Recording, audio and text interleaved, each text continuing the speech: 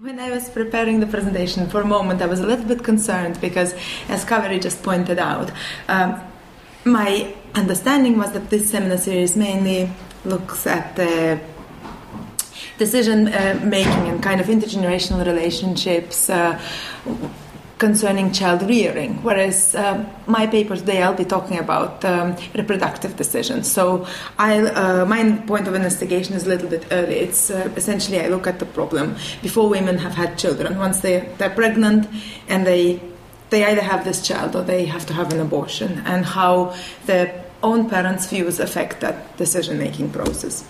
Okay, so the title of this presentation is Primarily Pregnant Women and Their Parents, How Family Norms Are Reinforced Across Generations in Contemporary Japan. So I thought I'll start with a quote. This is one of my interviewees. She is 42-year-old, has a college education, was in a full-time job at the time of an interview. And I thought this quote from her summarizes the kind of difficulties and concerns that most of the women I interviewed had, and summarized it very nicely. And basically, Junko, this interview of mine, at first when she found out that she was pregnant, she was quite unambiguous. She was really determined that she would like to have a baby. So she says, at first I was happy I was pregnant, very, very happy. It maybe sounds strange, but it was because I've never been pregnant before. I was so happy to be expecting a baby. Only the father of the child already had a family, so marriage was not possible. I myself have had a divorce, so I felt married life is somewhat difficult for me. But I had a strong desire to have a child. I was already 33 when I got pregnant. Gradually I felt I was getting old, so at first I honestly thought, even if I cannot get married, I will have this child. However, once she started thinking about her parents and just imagining how she might be telling her parents about her pregnancy and her plan to have a child without being able to get married, her determination pretty much crumbled. She said, I could not convey my feelings to my parents. I got really distressed about it and just could not figure a way of telling them. Although inside myself I was sure what I wanted to do, I felt that without my parents' support I could not raise the child. Quitting my job was not an option. I would continue working, yet I could not imagine renting a flat somewhere and raising a child alone. To be able to have a child, I first of all needed my parents' support. Yet I could not bring myself to tell them about this pregnancy, and this really worried me. I felt I couldn't raise a child. I got really insecure and considered an abortion. So, Yuri already sort of attracts attention to lots of points that women just felt that without parental support, many women felt there was no way of raising a child alone. Not working was not an option, and I will discuss those things, the environment in which the decision is being made a little bit before I go directly into the intergenerational negotiations. And before I start, why did I choose unwed mothers and their families to look at intergenerational relationships? Never married mothers in Japan are a really tiny minority. Less than 2% of children are born outside marriage in Japan. So, and the figure has hardly changed since 1950s. So why choose such a small minority to investigate the family-related issues?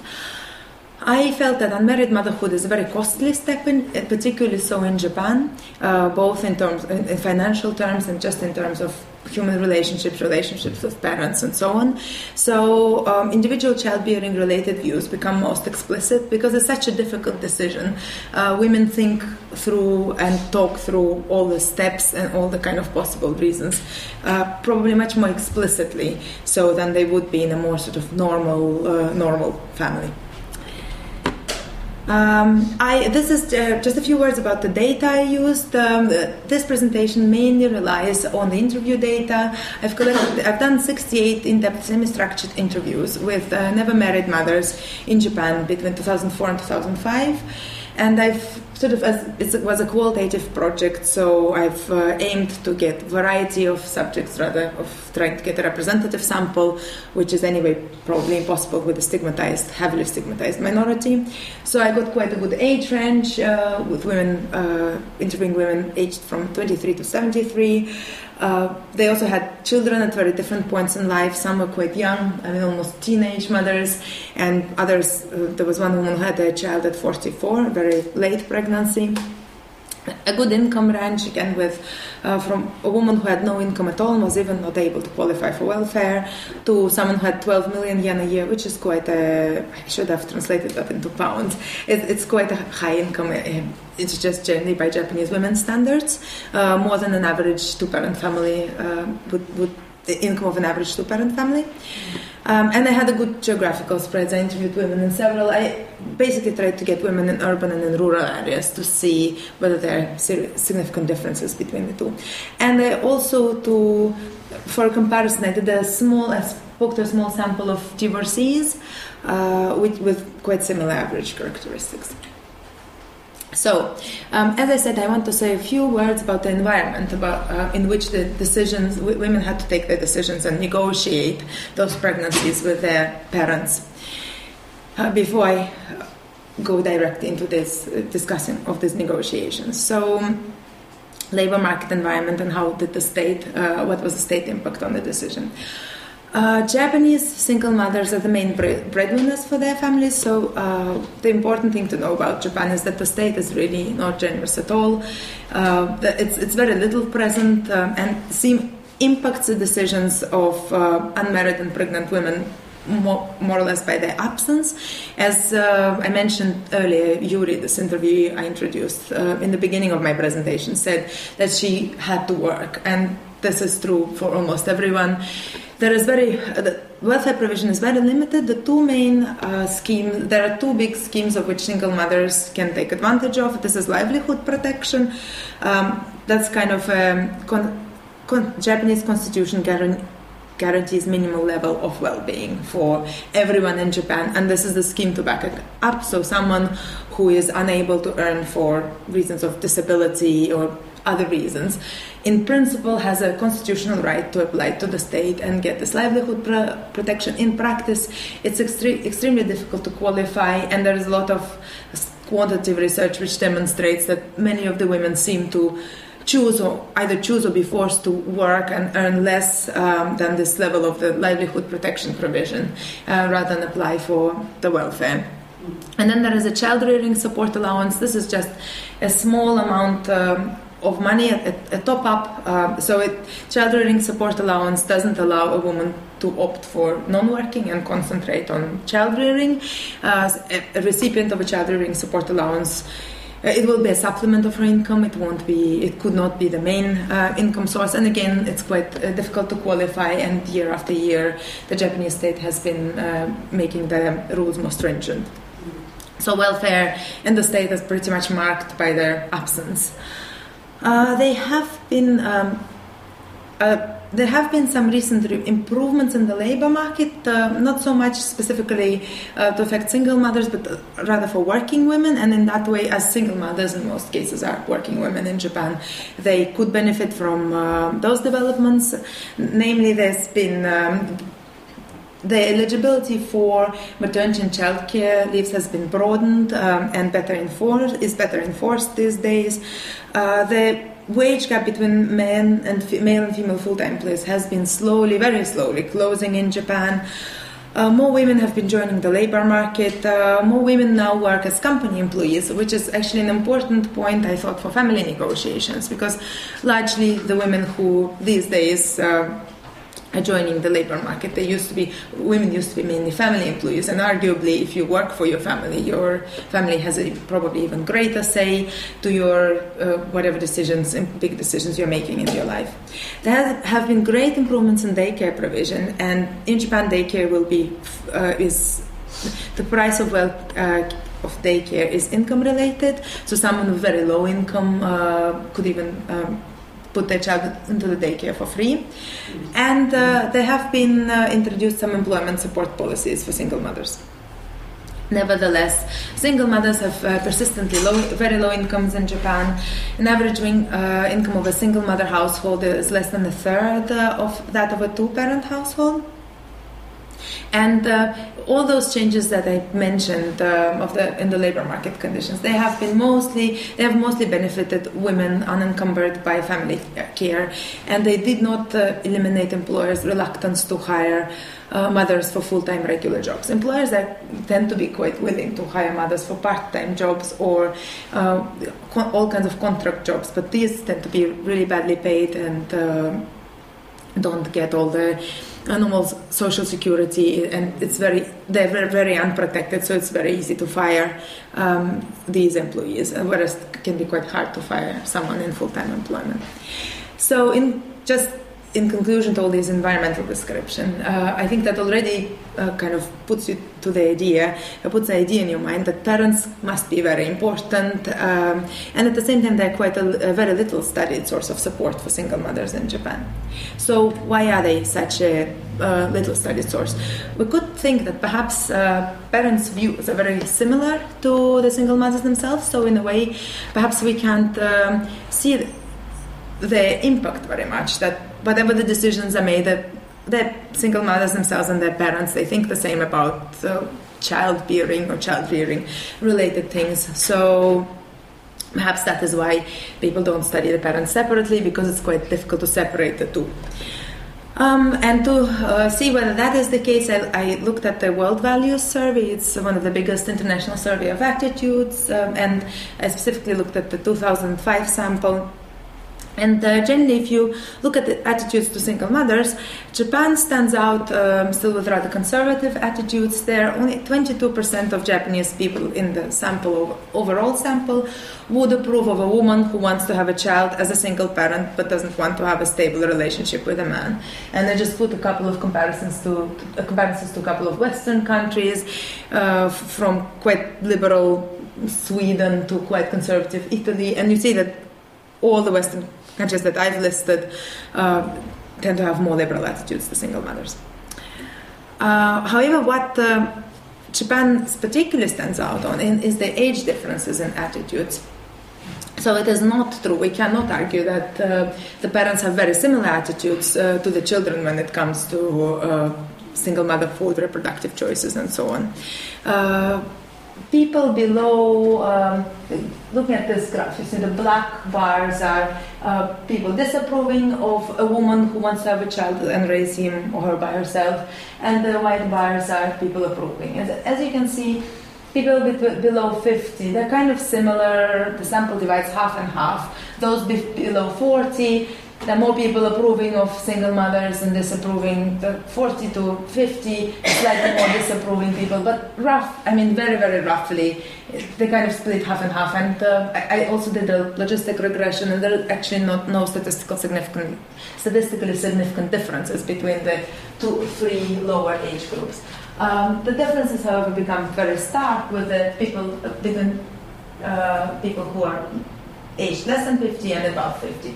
So people above 50 generally in Japan tend to strongly disapprove of single mothers, and the older they are, the more they're going to disapprove. This is what I said. Around age 50, a significant change occurs with a considerably higher proportion of people disapproving of single motherhood. The magnitude of differences, I haven't actually showed it in graphs, but the magnitude, I did the same analysis for the Western countries that I listed earlier on. There was, I think, France, Sweden, Spain, Italy, and so on. The magnitude of difference is considerably greater than even in Italy, which was the most conservative in this World Value Survey, in the countries that I choose. And in liberal Sweden, just for comparisons, only those above 70 display significantly different attitudes to single motherhood than all the other age groups. And the magnitude is not very high. And I could see, so I've shown you statistics, but I kind of could arrive to the same conclusion just from analyzing my interviews. And Yuri, a 38-year-old university graduate, unmarried single mother, sort of summarized it quite nicely. She was saying that people of my age in general do not feel strongly against illegitimacy. They were supportive and said things to me like, "Oh, you're doing so well, it must be hard," or "I think it must be hard, good luck." Friends from my work, friends I made before having a child, maybe said something negative behind my back. I do not know. But to my face, no one said anything strange. If anything, they were quite encouraging. My younger sister is also from the same generation, so she was the same, meaning supportive. However, Yuri's parents, when she had her child outside marriage, they didn't allow her to enter their house for 1 year after she gave birth to a child outside wedlock. So what were the family reactions? When the women kind of mentioned this pregnancy and the possibility of childbirth, how did their parents generally reacted? Parental reactions were of paramount importance to the women, so once they established that marriage was out of the question. So when they found out they were pregnant, most of them kind of assessed whether they are going to be able to get married. And if they were, that was the default scenario. Even if the man seemed undesirable in many ways, the plan was to get married and then perhaps divorce later on. If they established that it was impossible for them to get married, the parental reactions were of paramount importance. Half of the women found it very difficult to mention their pregnancy to their parents. And 31 out of 68 unmarried mothers interviewed only dared to notify their parents when abortion was legally impossible.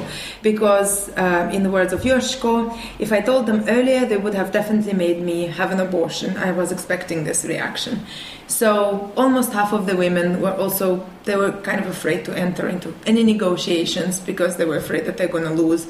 And in some way they relied on the state and on the legal abortion law to kind of protect them from their parents and this necessity. How do you mean, sorry, at what stage does it become illegal? 24 weeks, Japan's quite late. Okay. So it's almost 24 weeks, almost 6 months of pregnancy. So, parents of Akemi, a 36-year-old full-time employed high school graduate, were worried about what the neighbors would think. So they said they would like me to have an abortion. And if I did not, they would rather I left home. So I packed and left. Since then, we have not really been in touch. So again, really hardly any negotiation. There is just this unacceptance. And interestingly, Akemi was neither surprised by this reaction nor found it particularly harsh. She commented herself that if an unmarried daughter gets pregnant just like that, no parent is going to say how wonderful. Mm-hmm. So she thought this was their right. She made her mind, and she desired to have a child, but at the same time she accepted and understood the point of view of her parents. So that probably is why there was no negotiation, because she probably didn't feel she could possibly convince them.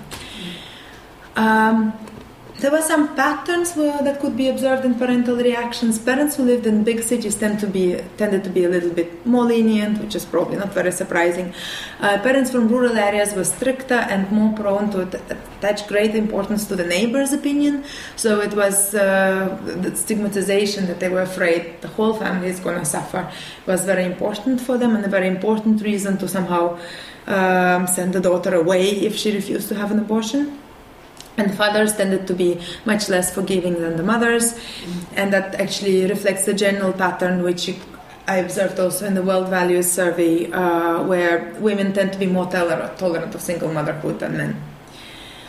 And the parental reactions generally ranged from grudging acceptance, so nobody said how wonderful, but the most accepting parents, they kind of gave a grudging acceptance, and the circumstances in which grudging acceptance was to be expected was when the expecting mother could appeal to a competing social norm, namely that there are two very strong norms: the woman should get married and the woman should have a child. And if the woman was kind of getting older, in her mid to late 30s, then these two norms could start competing between themselves, because a woman could choose to wait and keep looking for a partner and maybe find someone, but maybe run out of a biological time to have a child. Or she could go on and have a child but not secure a partner. So for younger women could not kind of appeal to this competition, but for older women this worked sometimes. And I think the most welcoming parent was the mother of Tomoko. As Tomoko was approaching 40 and was still unmarried and childless, her mother grew ever more alarmed. She kept saying, it would be better if at least you have a child. Even if you immediately divorce, it is better if you marry and have a child. Of course, she never encouraged me to have a child outside marriage. However, when Tomoko, a self-employed university graduate, got pregnant by accident at 38 and thought she would like to keep the child even though there was no prospect of marriage, again, I think the man was married in the situation, she met with very little resistance. Her mother said, well, why not? She was essentially resigned. And then I think some of the fathers were extremely unforgiving. They tended to be much less forgiving generally, and anticipating that the premaritally pregnant women often tried to enlist their mother's support. If they could somehow talk the mothers over and argue, look, this is my only chance to have a child, and I'll earn, and I'll have this, I'll be able to raise it. So they would try to get the mothers as diplomats to talk to the fathers and convince them. However, these diplomatic efforts seldom really succeeded. One of the good examples is the example of Haruko, who only dared to tell her father that she was expecting a baby just before her son was actually born. And this was possible because she lived in a different, geographically in a distant area. After hearing the news, he got extremely drunk and had to be hospitalized with alcohol poisoning. Hearing about this, Haruko wrote him a long letter apologizing for her decision. Soon the reply came back. It was a letter of notification of severing all ties with me. She tried to describe this letter. Apparently it was almost a scroll with quite formal address and explaining that he sort of throws her out of his family. I do not think you are my daughter. I do not think you are my child. It was a letter severing ties. From then on, he really refused to have anything to do with me for 3 years. Just before my son became 3, we, for the first time, went to meet his grandfather. That was the first time he agreed to meet us. So it was quite holding out for a long time. Whenever possible, as I mentioned, the parents tried to push their pregnant daughters for a shotgun marriage, and I could observe that with 2 out of 12 of divorced mothers I interviewed, who had their children within marital unions only because of their parents' effort, and the parents essentially drove those marriages. And for example, one woman said, my mother got terribly angry and said the following to the child's father, who got married to somebody else shortly after making my interviewee pregnant. If you at least talk to your parents or somebody else, you could first have a paper marriage with my daughter, and then the child would not be discriminated as illegitimate. So if they kind of registered their marriage just until the child is born and then deregistered the marriage again, the child would be born as a child of a divorced union, and the mother clearly felt that this was preferable. But because you got married, what will you do for us? Now there is nothing you can do apart from paying some compensation, so just a paternal kind of support. In most cases, with my interviews, marriage was unavailable, and then in most cases they received a lot of pressure towards abortion. So another quote from Noriko, a 39-year-old full-time employed unmarried mother with a university degree, who said that once her parents felt that they could not force her boyfriend into marriage because he was planning to marry somebody else. From the moment they understood my ex-fiancé was such an unreliable man, they started pressuring me. Do not have this child, they kept saying. That until my pregnancy exceeded 6 months, so this is the rough time when you can't have an abortion anymore. Convincing them took more than 2 months. Only when I was more than 6 months pregnant did they give up. Why were parents so opposed to having grandchildren born outside marriage? There seemed to be 2 very big reasons for that. One was the concern for the child's and the mother's well-being, and that was not purely or even mainly sometimes financial concern. Because the women I interviewed, they came from very different family backgrounds. Some of them were from quite affluent families where the parents could have comfortably supported their daughter, and that way ensure mothers and child purely sort of day-to-day and financial well-being. However, the parents strongly believed that the 2-parent family is absolutely necessary for the minimum well-being of a child, and sort of a bit controversially from the kind of Western Christian perspective, a lot of the parents felt that being aborted is a better choice for a child than actually being born outside marriage. maybe a little bit of a controversial point of view, but this was quite widespread among the older generation. And the second big cluster of reasons was fear of stigma, and that was particularly strong in smaller or rural areas. And that's partially related to the Koseiki, that is the Japanese registration system, it's the kind of identity papers, which in Japan make the identities of a mother and a child interdependent. You get 2 generations in your identity paper, listed in your identity papers. So if someone's daughter has a child outside marriage, and then at some point in their life they have to produce their identity papers, then it will be obvious for anyone who looks at those papers that their daughter or their sister had a child outside marriage. This is just the way it works. And those identity papers can be necessary when, for example, someone is trying to get employed. So sometimes the parents argue that you're going to jeopardize the employment choices of your siblings, your own, and your future child's. They will never get a good job if you go on with that decision. Why are the parents' views so important? Well, women in my sample ultimately defied their parents' wishes. Yet, even for these women turn out to be extremely concerned by their parents' views. At the same time, as I showed earlier on, I did have quite a wide age spread in my sample, but if you notice, the average age of my interviewees was, I think, the average age at the time of interview was late 30s, and at the time of having a child was early 30s. So you would imagine that these are kind of grown-up women, not in education. And in Japan, this is quite typical generally. Women having children outside marriage, this is not a teenage problem. This is much more kind of grown-up women, late 20s, early mid-30s. That tends to be the general pattern. So these are women who have completed their education, have been in employment for a couple of years, often or sometimes they're residing separately from their parents. Why are they so extremely concerned by their parents' views? Again, as I mentioned early on, family employment is not typical anymore, so they're not working for their parents' company, they're working outside. One of the reasons probably that it takes Japanese women a very long time to achieve residential and financial independence. If you look at statistics, 46% of unmarried women in their 30s continue receiving financial help from their parents. 70% of unmarried women aged 35 to 39 continue to co-reside with their parents. So, I mean, part of it is just this continual dependency, and which is a typical pattern for women. So many of my, not all, but quite a few of my interviews were still co-residing with their parents before at the time when they got pregnant.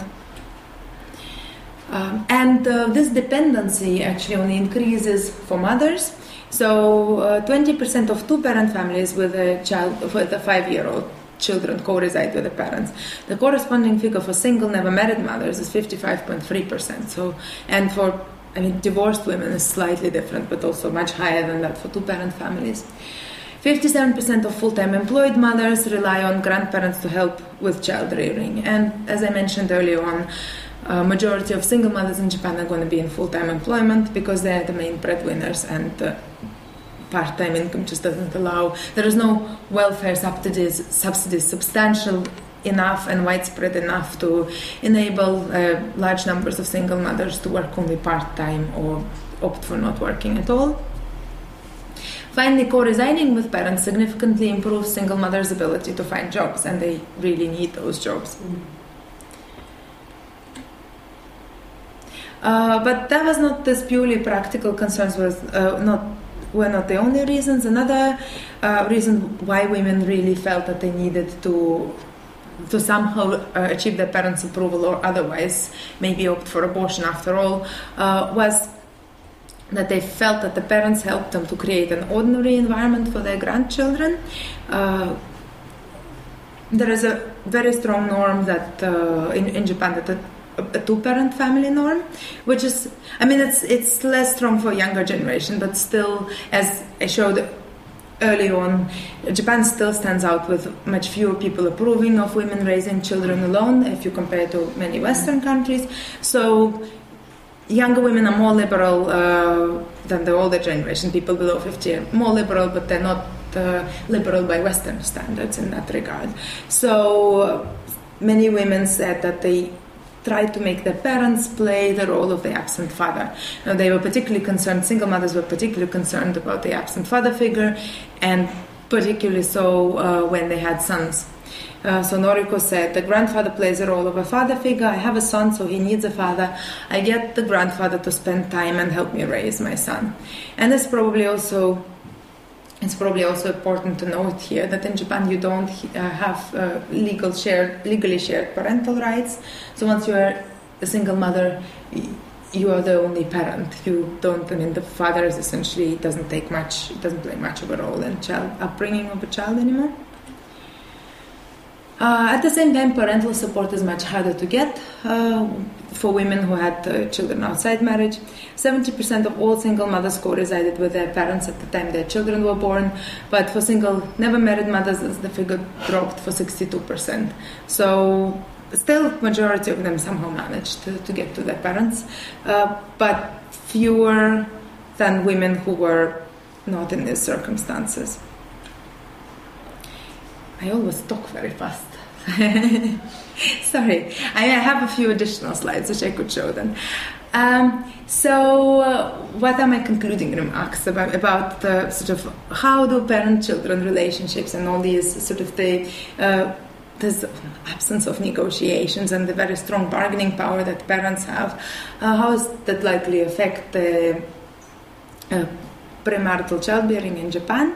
I mean, well, the economic environment is unlikely to improve so that few single mothers, to improve to such an extent that few single mothers will have to rely on their parent support residentially or financially.